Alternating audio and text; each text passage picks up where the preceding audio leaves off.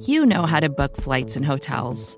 All you're missing is a tool to help you plan that unbelievable travel experience. That's why you need Viator. Book guided tours, excursions, and more in one place. There are over 300,000 travel experiences to choose from, so you can find something for everyone. And Viator offers free cancellation and 24/7 customer support for worry-free travel. Download the Viator app now and use code Viator10 for 10% off your first booking in the app. Find travel experiences for you. Do more with Viator. In 2022, Team Milk came together by sponsoring female marathon runners for the marathon in New York City. Today, they're more than 20,000 strong. In 2024, Team Milk is making an even bigger commitment to female runners and launching the only women's marathon in the U.S. designed for and by women. The inaugural Every Woman's Marathon will take place in Savannah, Georgia on November 16th, 2024. You can learn more and register for the marathon at everywomansmarathon.com.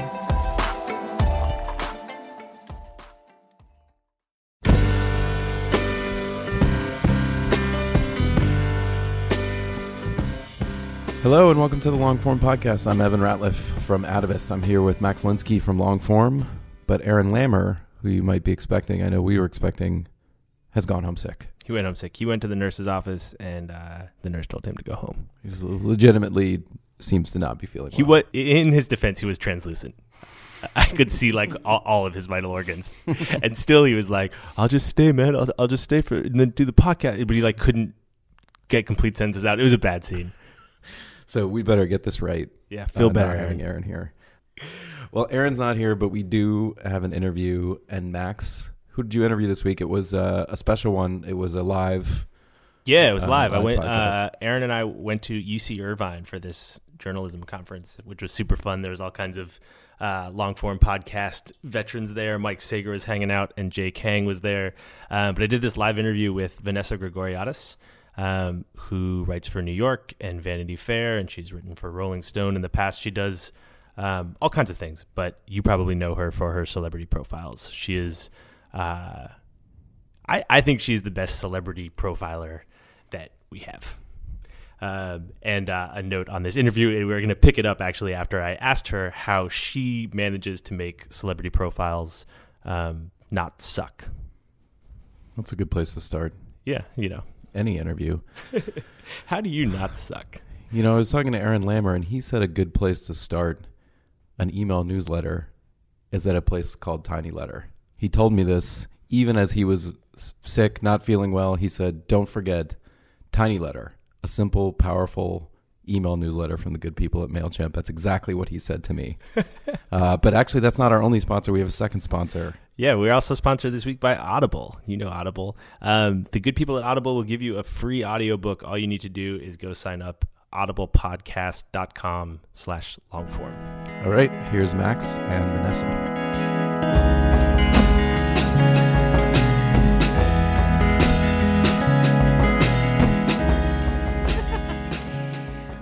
Well, I try to ride a line between pleasing the subject and also pleasing the reader. And I have, I think, done that in many cases, including Justin Bieber and Taylor Swift and other people who are like half my age. But, you know, I don't know. I mean, the key is always access, right? It's spending a good amount of time with that person, writing novelistically about them, thinking about it as if it was a short story. What do they look like? What are they eating? How do they eat? Do they have some bizarre OCD element that you can bring out? And just trying to make them a three-dimensional character. Well, let's talk a little bit about access. I mean, it's hard to create a three-dimensional character if you only have half an hour with a publicist sitting next to you. Right. So how does that access happen? Like, is it a negotiation? How does that work?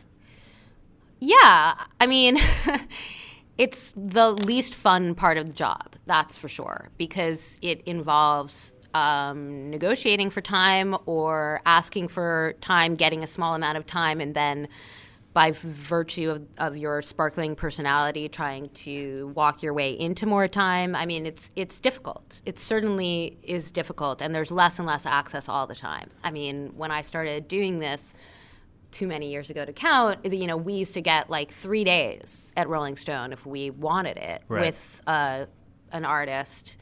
Now, obviously, you get far less, but, you know, whatever. That's the way it goes. Or is there like a minimum that you won't go below? Do you have like I read a cover rules? story about Nancy Pelosi, and I had 15 minutes with her.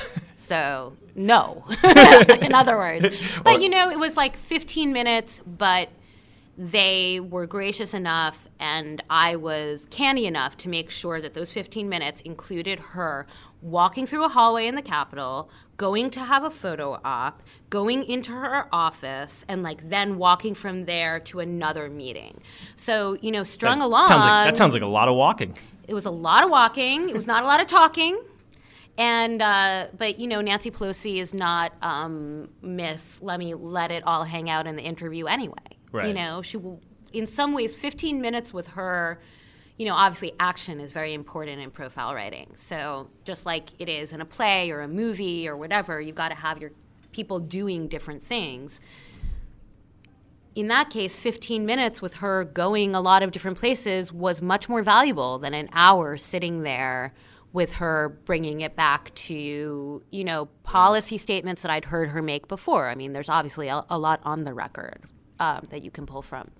When you do have more time with a subject, what do you do? I mean, Nancy Pelosi's probably not going to break, right? Mm-hmm. It feels to me like part of the sort of transaction in a celebrity profile is like they are trying to get press and attention without saying or doing anything they're not supposed to do. Mm-hmm. And you need to write an article, and preferably they will say or do something they're not supposed to do. Mm-hmm. They're obviously not going to do that until they sort of feel comfortable. So are there sort of like techniques, are there things you do to get people to kind of open up to you? I mean, I can't give you away all my tricks.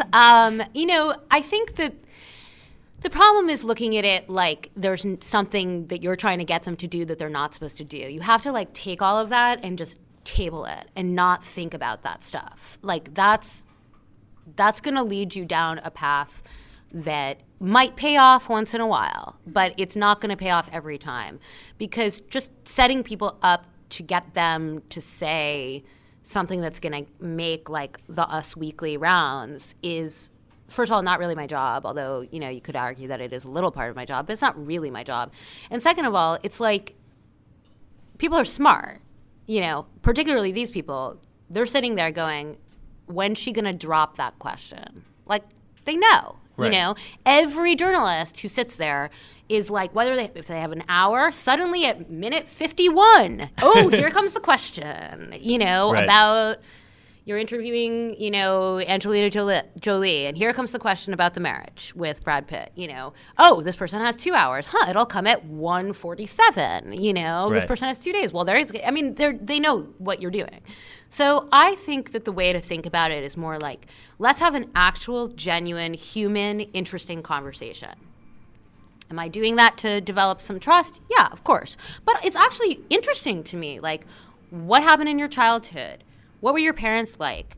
Like, what are your real thoughts and dreams separate? Let's actually talk about the work that you do, but talk about it in a way that's accessible and interesting, not like, what was it like to work with Robert De Niro? Oh my God, I'm so interested in your answer, which is always going to be, I was very excited to work with Robert. I have always really thought of him as my idol. Yeah. You know, like, no one ever says like, fuck De Niro. Yeah, exactly. That's like, that doesn't happen. But, you know, if you say, like, look, you know, let's think about the different characters that you've played. Like, you know, you seem to always play women who are kind of cold and unemotional, not emotionally available, you know, concerned about, everything falling apart or paranoid or whatever.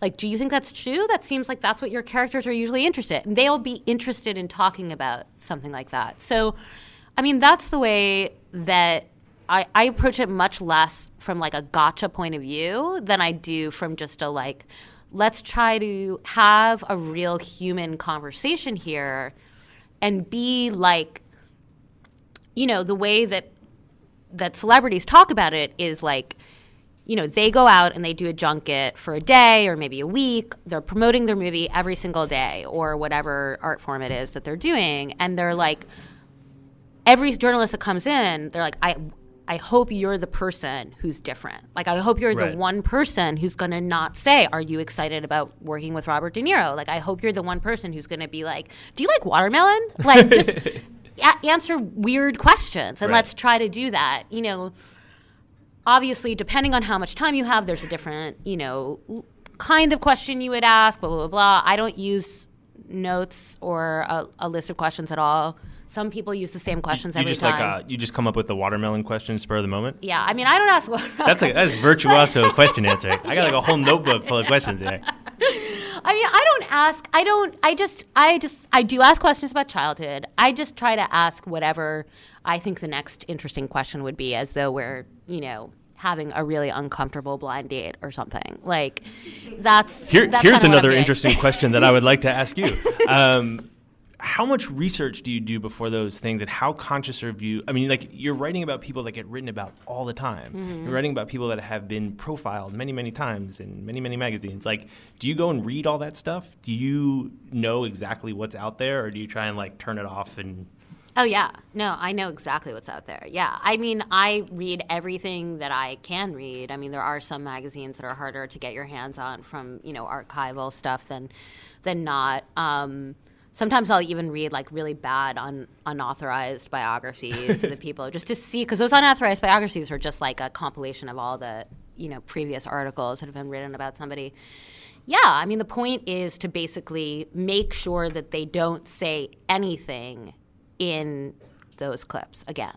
Like, everything that they should say to you should be different and original. Right. You need to know if you're getting, like, a canned answer. Yeah. I mean, as soon as you hear something that you've seen in clips, particularly if you've seen it more than once, you have to, like, immediately pivot and get out of it. I mean, there are people who will say, I don't.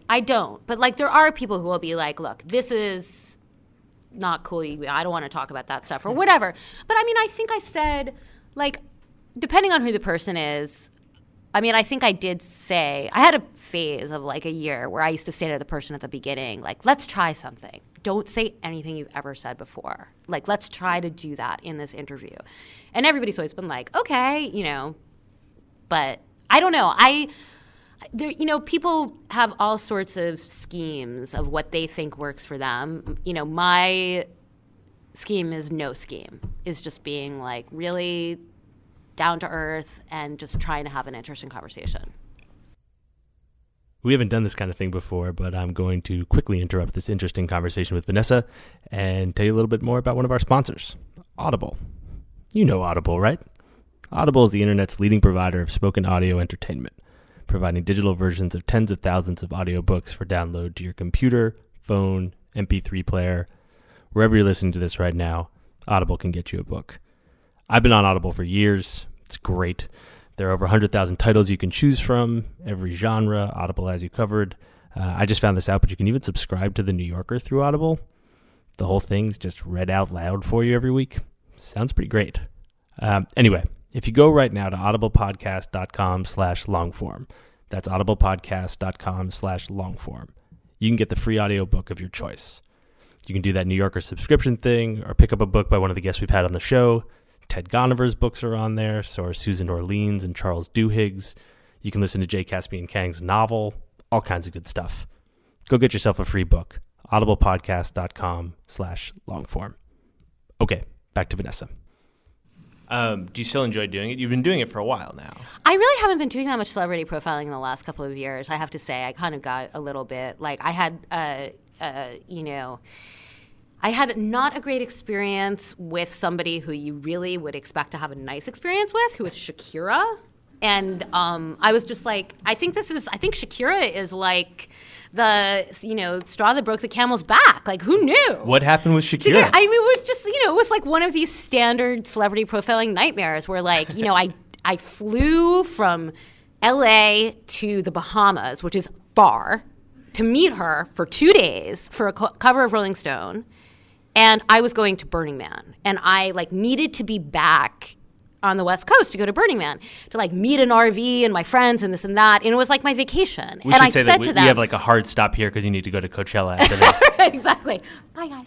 But, I had said, and it's always with rock stars, like, it's always like, you get there and then you wait in the hotel for like a day or two until they're ready to see you. So I was like, look, you guys are pushing this date as far as I possibly can. I'm like, it's like 3 days. I have to leave. So I have to leave. I'm going to leave on that day. So 3 days I was going to be in the Bahamas, and she was supposed to hang out with me for 2 of those days. So I like check into the hotel, the phone rings, and it's like the publicist assistant, and she's like, okay, I have you down tomorrow for lunch with Shakira, and here's the address. And I was like, okay, lunch and? And she's like, it's just lunch. And I was like, no, it's not. It's not just lunch. Like, I just flew to the Bahamas. And just for the record here, you're complaining about a flight to the Bahamas. It was raining. Listen. Yes. I mean, I know. These are, unfortunately, I do understand that complaining about going to meet, like, the biggest Latina rock star in the world, like, in the Bahamas is not a problem. But it's not cute after a while when things like this keep happening, and it all went south from there. Let's just put it that way. It was just, the whole thing was a huge mess, and it was an access mess. We can stop talking about this. I'm going to expose my complete lack of knowledge about Shakira very soon. It's going to get ugly. I wonder though whether it's that stopped being cute after a while, but like does seeing like behind the scenes, like seeing the sort of like apparatus of fame, does that get like boring after you've seen it that many times? I mean, it does get a little boring in terms of like you always see that like the stars, like best friend from high school happens to be their assistant, and like their mom used to be their manager, but now she's been pushed to the side, and there's like another manager there, and there's always like, the bodyguard. Like their entourage is always the exact same people, that travel around with this rock star every place that they go. I love seeing behind the scenes. Like I love seeing that kind of stuff. I'm fascinated by it. I just think that at some point, fame, it's a dead end. Like it doesn't go anywhere. We're all excited about seeing famous people because it's interesting and exciting and fun to just glimpse that, because it's so weird that we live in a society that idolizes these random like performers, and then we see them beamed out in like mass media all over the place, and we can talk about them. It's like we're, the feudal serfs, and they're like the lords and ladies. But after a while, it's just not that interesting. You don't know that person that well. Like the apparatus isn't that. I don't know. I feel like I kind of, I don't know if I aged out of it or I grew out of it, or I just was just like, this is, there's other things in the world that I rather apply myself to learning about, So what do you like to learn? What are you applying yourself to learn about now? I learned a lot about synthetic drugs last month, and I don't know. I mean, I'm like a generalist writer, so I really like to do I'm just curious. I just want to learn about new stuff that I don't know anything about. That's my primary motivation in doing the work that I do. And it's difficult because instead of being on a beat where you just keep covering, the same stuff, so the press officer who works in the, in the local precinct, and all the lawyers in town and all of that, and you kind of have lunch with them and develop these relationships, and they feed you information. Like I'm always the outsider who's just like parachuting in to try to say like, okay, what's going on here? And, that can become its own cliche too, of just like parachute in, make a couple of grand statements, and get on, the plane and go back to Burning Man. But like, it's definitely much more fun than, I think, than being on a beat. Well, let's sort of go back a little bit. Is that what got you interested in journalism in the first place? Like, were you a writer when you were young? How did you get started?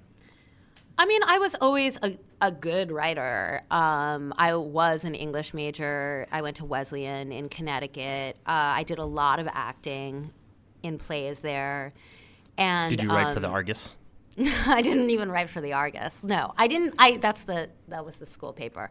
I didn't write for the school paper. I have just one of these kind of, ridiculous tales that, unfortunately, this will not happen to you because this structure does not exist anymore in New York, since there's like barely any magazines left and nobody has an assistant anymore.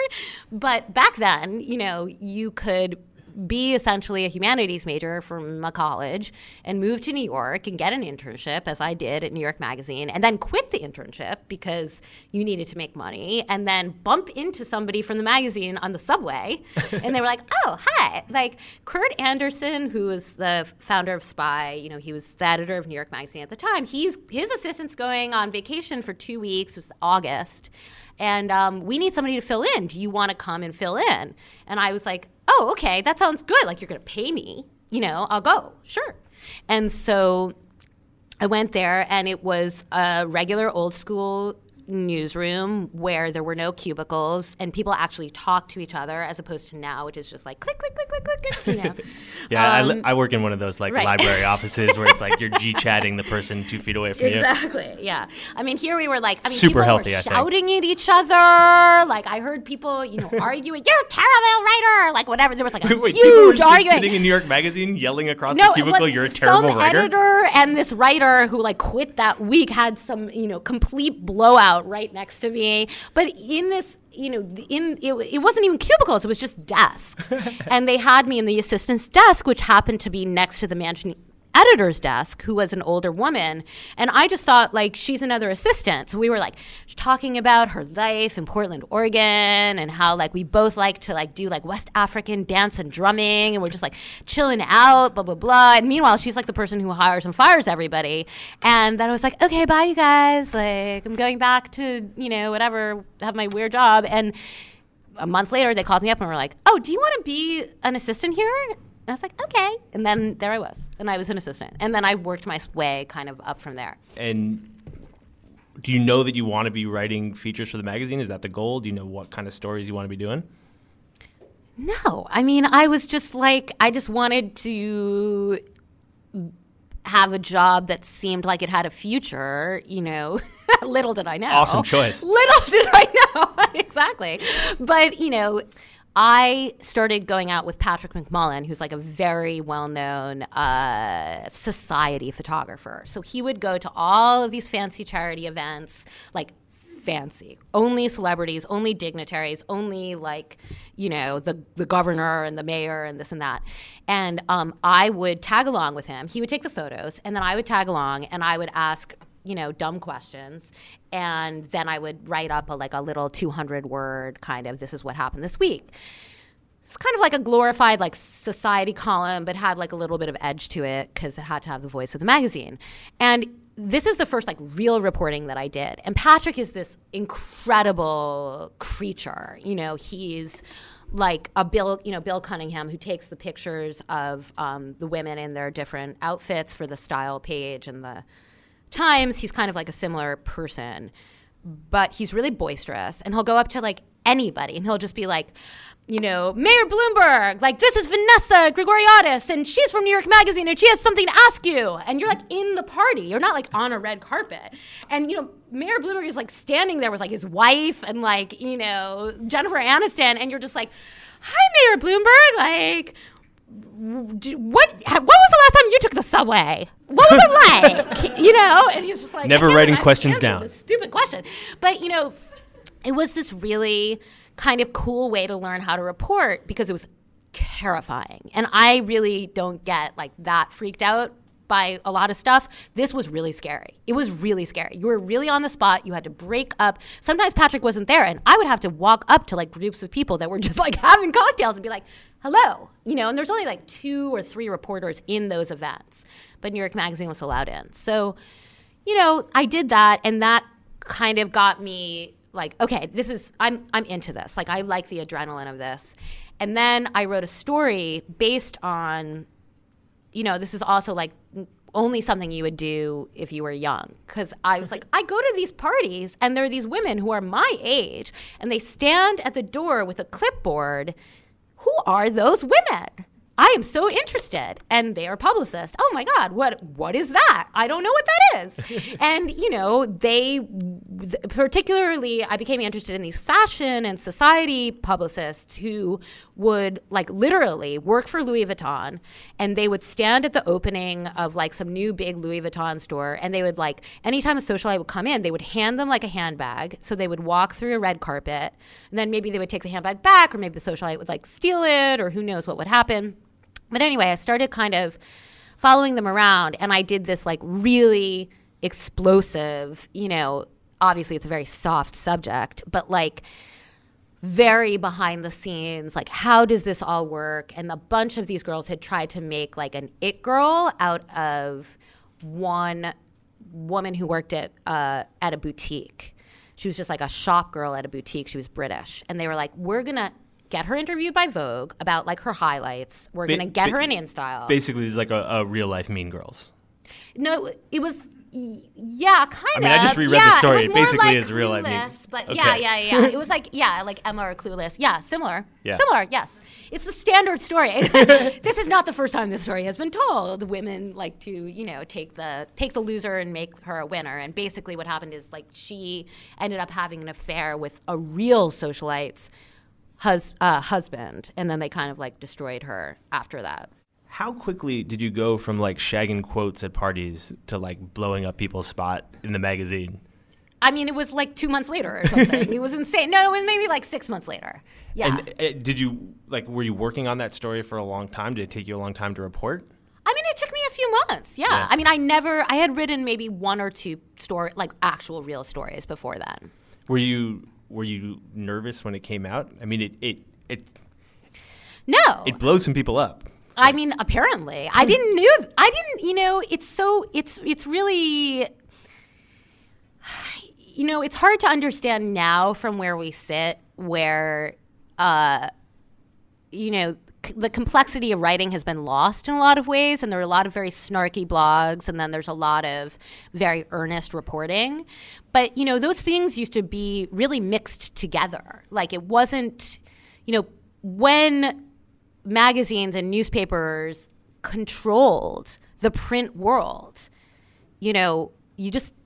we controlled the information. So we could say the information however we wanted to say the information because we were the only people talking, Obviously now the power balance is completely different. So I don't know. I mean, to me, I come from this old New York magazine, very influenced by Spy, where we were just having a jolly good time in that office, and we were trying to make stories that made other people in the office laugh. Like, we just thought it was funny. We were just trying to make stories that were amusing and funny, and so, it wasn't about, like, blow this person up or not blow this person up. It was more just about, like, what's the best story that can be told. Right. I mean, how would you describe it now? Now New York Magazine is a really much more sophisticated product. It's a lot less, I hate to use the words text-oriented, but the actual print magazine is really a design product in some ways. It's like truly the most well-designed, most beautiful magazine, general interest magazine, I think. And it's hip and it's cool, and the stories are supposed to reflect well on that brand. Whereas back in the day, New York Magazine was a kind of Tina Brown-esque thing where there was, a lot of really, grabby headlines and in-your-face reporting and some bad taste. It's also changed. I mean, this is like maybe a little too granular since we're in Irvine, but it's changed from being a magazine that used to cover like the Upper East Side and the Hamptons and all the Tony places. Like, it's no longer like the Laguna Beach magazine. Like, now it's like, no, we're going to be a San Diego magazine. We're going to actually say, like, what's going on? What's the drivers of the economy? And, like, how is this all working? And what are people who actually have, like, alternative ways of looking at things, what are they doing? We're not just going to cover what the rich people do, Let's keep the geographical thing going here for a second. So, like, you were in New York and you were writing about people your age, sort of in society, and then eventually you wrote a lot about sort of New York media and New York media culture. You wrote like a big piece about Gawker. That was kind of like one of the first big pieces about Gawker, which is totally hilarious to reread now. And then you moved to LA. Right. For love. For love.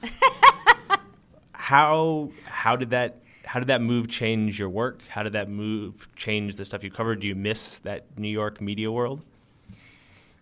Well, I do live in New York part-time, so I am pretty bicoastal, but I can get like my, fix of it if I need to. Well, I mean, I moved to LA in like probably 2006, maybe, really full-time. I also lived in Hawaii for 2 years in like an incredibly remote location where my husband was working, where like I lived in a like 200 square foot shack with like a golf cart battery to like power the solar panels because it was off the grid. I mean, that was bananas. Like, and I was, flying to do like Britney Spears articles like in California and then flying back there. And that was really odd. But I think that around that time, around 2006, obviously things started changing in media and it became much more digitally focused. And, there was no real need for me to network with people in New York anymore. Like, first of all, I have the blessing really of writing that article that we were talking about The Publicist. The Power Girls article was really noticed by people because it was talking about something that is kind of taboo, which is journalists talking about publicists is a little dicey. Right. Like, it's a little dicey. You don't want to bite the hand that feeds you so much, And that was like your second story. Yeah.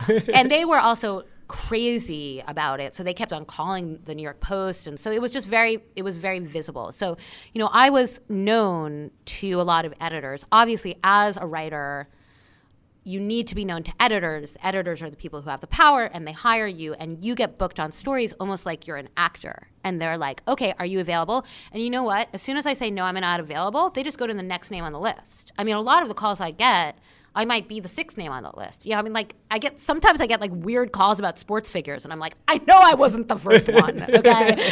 Like, how many people have you now tried? Are there ways outside of your work to stay at the top of that list? Like how do you? I don't think there are. I mean, I don't think there are. There's a lot of people, long form writers, like obviously, we haven't talked about like the sudden and decline in our job prospects. But, long form writers traditionally have, Mike Sager's here. He does not live in New York. Walter Caron lives in Montana. Like there's lots of people who live. Some of the best people don't live in New York. And, they don't want to put up with the bullshit. And also, like, if you're a journalist and you hang out with other journalists, how interesting is your work ultimately going to be? You're just listening to other people talk about the same stuff, which is really, unfortunately, one of the problems with becoming too into Twitter and too into, Facebook or social media or, your RSS feed. It's just like everybody's getting the same stuff. You have to think about the other stuff, or at least about a different way of thinking about this stuff. And so I think the national magazine writer, long-form magazine writer who gets booked on stories and then gets on the plane and, goes to either do Shakira or A Small Town Murder is like, an archetype that exists. And I then became one of those people because Right. I did do a lot of national reporting. I started working more for Vanity Fair and Rolling Stone because they have a lot of stuff going on in LA. How do you sort of balance those three magazines? So you're writing for New York and Vanity Fair and Rolling Stone. Do you have a certain number of articles every year that you're going to write for each one? Yeah. I mean, I don't work for Rolling Stone anymore. So I write 3 articles that are long, so like 6,000-word articles for New York Magazine. And then I write a variable number for Vanity Fair. It's usually like 4 to 6. And how many of those are stories that you have found and pitched? Probably half. Yeah, I mean, when I was like looking through your archive, it feels almost like there's like this like one for them, one for me thing going on. Like you're gonna do a big celebrity profile, but then you're gonna do a like small town murder story, which I assume those aren't assigned. Do you? Sometimes they are. Sometimes they are, and sometimes they're not. Do you like doing that crime stuff? I love doing crime stuff. I just am not as interested in in traveling anymore because I have a baby now. So I really just don't like. I don't think it's too fun to get on the plane without my baby and go stay like in a Radisson in Steubenville right now. Like I just don't, like a friend of mine went and spent 2 weeks in Steubenville, and she's going to have a great story. Like really, and part of me is like, I wish I could have gone there too, but it's just not a time in my life where I have that ability. I mean, certainly from a financial standpoint, like I don't even know how I would do that. Like, would I take a nanny with me to Steubenville? Do I get a suite at the Radisson? I mean, I've had conversations where I've been like, so you're going to fly me and my baby, right? And they're like, no. I'm like, okay, so I guess I'll pay for the baby seat because I know after 6 hours with this baby on my lap, I'm not going to be in any, state to work. So like, even if I got a babysitter there, it just doesn't seem at this point, I just don't think that I can do like, a fast piece, 2 or 3 days in a location.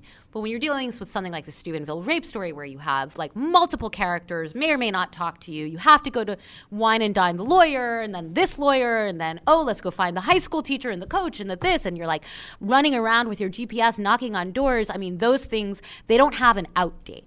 Right. Like I can't say to my husband, like, I'm going to Steubenville and I'll be back when I'm back. When I'm done. Just doesn't fit into your life anymore. Well, it's just I've done a lot of stories like that. And I know, like, I've been the person who's, like, left Las Vegas and been, like, driving back to L.A. and had, like, the madam call me and be like, oh, hey, yeah, I know I didn't answer my phone the last couple of days. I, like, lost it, but now I'm totally ready to meet with you. Just things like that happen all the time. You can't... you can't. I remember when I started doing crime. There's a woman named Lisa DiPaolo who writes for GQ a lot now, and she doesn't seem to do that much crime now, but she used to do a lot of crime. And I remember talking to her. I was like, "Okay, tell me how you do this." And she was just telling me these stories. She was like, last night I was in Paramus and I was sitting in a Dunkin' Donuts. Some guy was supposed to meet me there at 9, and I sat there till midnight and he didn't show up. And I was like, but you are Lisa DiPaolo. Like, how could he not have shown up? And she was just like, it doesn't, like, you're always going to be sitting in the Dunkin' Donuts till midnight. Like, it doesn't matter if you're like Anderson Cooper's producer or, I mean, obviously there's some, 60 Minutes people, I'm sure they care more about that. But it's just, there's always things get messed up. Always people are more difficult than you thought. Suddenly one source comes through and is amazing. You just can't figure it out. So even if those stories don't sort of fit into your life as well now, you've done a lot of them, and maybe the students would be interested to know, like, what's your process when you're going after one of those kinds of stories, one of those like big crime stories where, like, what's your approach? How aggressive or in the background are you trying to be? Well, again, I'm not aggressive. Like, I want to see the weird details that daily reporters won't get. I want to get in that person's house. I want to see what their, dishware looks like. I want to see if it's messy in there, or if it's clean, and what the pictures are that they have around, and, how they act towards me while we're talking. I mean, that's what I'm looking for. So I don't need to say to them over and over, like, did you kill this woman? I think you did, or whatever. Like, I'm not one of those pushy people who's trying to, like, be like, argh, because then they're just going to clam up and tell me to leave. Right. So I think that's really the distinction between people who do things that are longer. A lot of people who do things that are longer would never push people, And when you see those details, like, do you know the second you see your lead or your kicker? Like, are you structuring the story in your head while you're reporting it, or do you, like, come back to, like, a giant pile of notes and start figuring it out? I mean, I generally leave the scene once I know what the ending is. I pretty much can figure out the beginning, I mean, after a certain amount of reporting, it's not that hard to figure out what the beginning of the story is. Once it clicks in my mind that this is the ending, then I'm like, okay, gotta go. There's a plane leaving. Bye. Like, that's right. Yeah. Then it's done. Yeah. But I never really know what's happening in the middle. I mean, the way that I write is, as I said earlier, I ask a lot about childhood. in profiles particularly, but I think it works for everything. You can start just writing a mini biography of the person. Like, they were brought up in this place, single mom, had no food in the refrigerator, Justin Bieber story. You know, Justin Bieber, I think, like, slept on a pull-out couch. You know, he told me all this stuff about his childhood. It's also subjects people really like being asked about their childhood, so, you know, it creates a bond. But I usually write that first because that's the easiest thing to write. Right. And then you can kind of think, okay, well, I'm going to drop that someplace in the middle, so what does the rest of this look like? And then you spent all this time with people. You spent a bunch of time with Justin Bieber, for example, and which sounds like you had a pretty good time. You appear in your stories a lot. And is that like, do you know that that's going to be the case? Like when you went down there, the lead of the Justin Bieber story is like, I kind of have a huge crush on Justin Bieber. And yeah, which I decided I didn't after I met him, by the way. So pretty immediately after meeting him. To your credit, like, I think I'm a disgusting pervert, but yeah, I mean, I knew that was going to be funny and there was going to be a payoff. Like, if I said, okay, I'm a woman in my 30s and I keep like watching these videos over and over, I'm like, he's so cute, check this out, oh my God, you know, like there's going to be a payoff to that. I mean, truly, that was my experience, that like, you know, I normally really could care less what this person thinks of what I look like or what I'm wearing. You know, I'm in like my rumpled clothes I brought on the plane, and you know, I'm just concerned about if my recorders work. Like, I carry 2 recorders. I really suggest, if you decide to do this, you do not use an iPhone recorder and you invest in 2 like $30 digital recorders. You put a little rubber band around them. You have 2. You don't have to worry that, like, is this on? Is it not on? Blah, blah, blah, you know. And like, I brought an outfit. I got an iron at the hotel. I ironed my outfit. They told me I was like gonna go ice skating with him. So I like was like, oh my God, we're gonna go ice skating. Like, what's it gonna be like? I don't know. Like, I'm so embarrassed. I like practice. I've been ice skating since I was like 10, you know.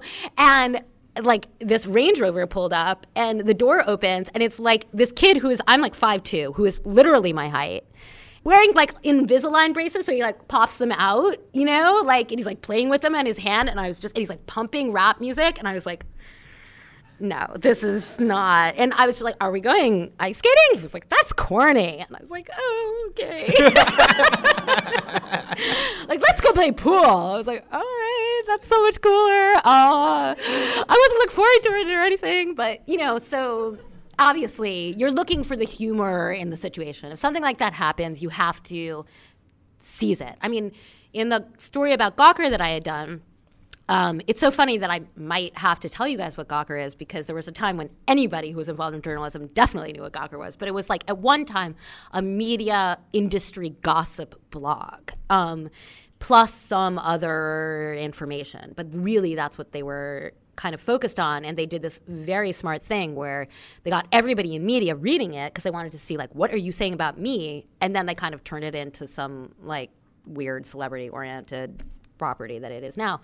And but I wrote a piece about it and how I felt as like an old media journalist reading this new media blog, and I had like a whole story that didn't have anything to do with me. But that was the motivation in doing the story. I had interviewed the bloggers. Yeah. And you were there even though you weren't really in the story. Right, but then I went back and I actually changed the story because they had written something really mean about my wedding announcement. And I was just like, you know, I think, like, because the first draft that I turned in, my editor was like, I don't think this works. And I was like, okay, you know, I think I know it would work. And, you know, so I did it. And then it's like, you know, it's a double-edged sword, because then I'm introducing people who didn't read the stupid blog item to like me being embarrassed about like being made fun of because I went to Wesleyan and like that my husband had worked for like a gay photographer. You know, it was just like, these people are such like hipster cliches, like pathetic, you know. But yeah, I mean, you got to do what works. So if you put yourself in it, I don't need to be in it, but I would put myself in it if it will help me finish the task. I assume that Gawker also, you know, skewered you after that story came out. What's the angriest anyone's ever been with you after a story? I don't know what you're talking about. I don't know if people are angry. I mean, I'm trying to think of like people being angry. You know, it's more like the silence is deafening. It's like if you don't hear anything, you know the person probably didn't like it. You know, that's basically what happens. And you know you know what you're doing while you're writing it. Like, you know the parts that are going to upset people. No, not at all. Really? No. You're surprised by what pisses people off? I mean, I don't know. I don't think being written about is a really pleasant experience for anybody. I certainly have had, like, some people write little stories about me or, like, study my work for a college assignment, and then I've seen the things that they've written, and I just don't think that's me, you know? And so I can't say, you know, I think in an interesting way, a lot of female journalists, and there's a reason probably why there aren't a lot of long-form female journalists, in addition to the fact that travel is really hard with a family, are a lot less convinced than male journalists that, like, this is part of what makes our democracy run. And, like, if they want the attention, they should let it all hang out. And, like, why wouldn't you talk to me? I'm going to knock your ass back and forth. Like, you know, I've just read Charlie LaDuff, who's a fantastic writer, just wrote this book about Detroit. He was a New York Times writer. He went there. And he was, like, talking about him reporting in Detroit. And he was like, if he doesn't talk to me, I'm knocking his ass back and forth down Detroit Avenue, and, like, saying all these things. And I was just like, oh my God, we'll never say anything like this. Like, you know, I mean, the most I'll be is like, if they don't cooperate, you know how things go. But, like, I'm pretty, you know, much a pushover in that aspect. Like, look, I think that in the past, I might have been more aggressive about some of the people that I wrote about. And I had a chip on my shoulder, and I had a lot more anger than I have now from years of therapy. And also just, like, you know, I feel like there's a trust that's going on. I'm getting also, I mean, access has gotten so much harder that, like, getting good access, you're kind of like, all right, thank you. I'm in your house. This is great. You know, you're giving me grapefruit juice. I feel good about our experience here, and I'm going to try to portray it well. I do think that I have a little bit of a weird tendency. Like, I'm always trying to do the counterintuitive thing. So I have a tendency to take people who aren't that well thought of by the media hive mind and say really great things about them, and then maybe do the reverse. It's a little bit of, like, an authority kind of complex. Mm-hmm. But, you know, I just don't – I'm not, like, trying to speak truth to power the way that I used to be honest. Like, I felt a little bit more like I'm going to, you know, really – lay it all out here. And now I'm just kind of like, let's just make a story. This is entertainment. Like, ultimately, this is about people relaxing and getting, like, a good read. There's a whole group of people who are doing information, and I'm not one of them, you know, and I'm more in the entertainment area, I think, with my writing at this point. What would your 26-year-old self think of that? I mean, that's too hard a question. I don't know. What am I, 26? I don't know. I always had, like, a kind of I want to sleep well after this story thing happening. I always have felt somewhat conflicted, and I don't want to hurt people, you know, and I work in soft news areas for a reason. So I would be okay with it probably. That seems like a good place to end. Okay. Thank you very much for coming. Thank you guys for sitting through that. And Vanessa, appreciate it. Thank you.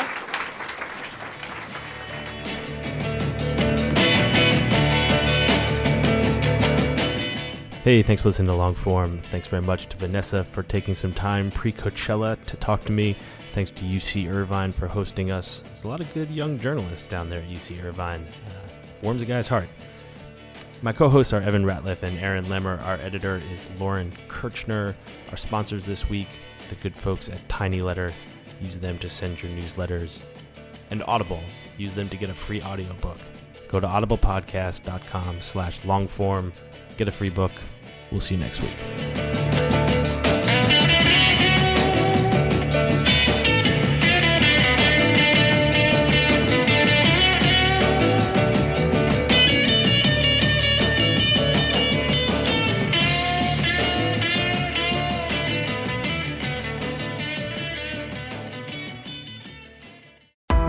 Why do you run?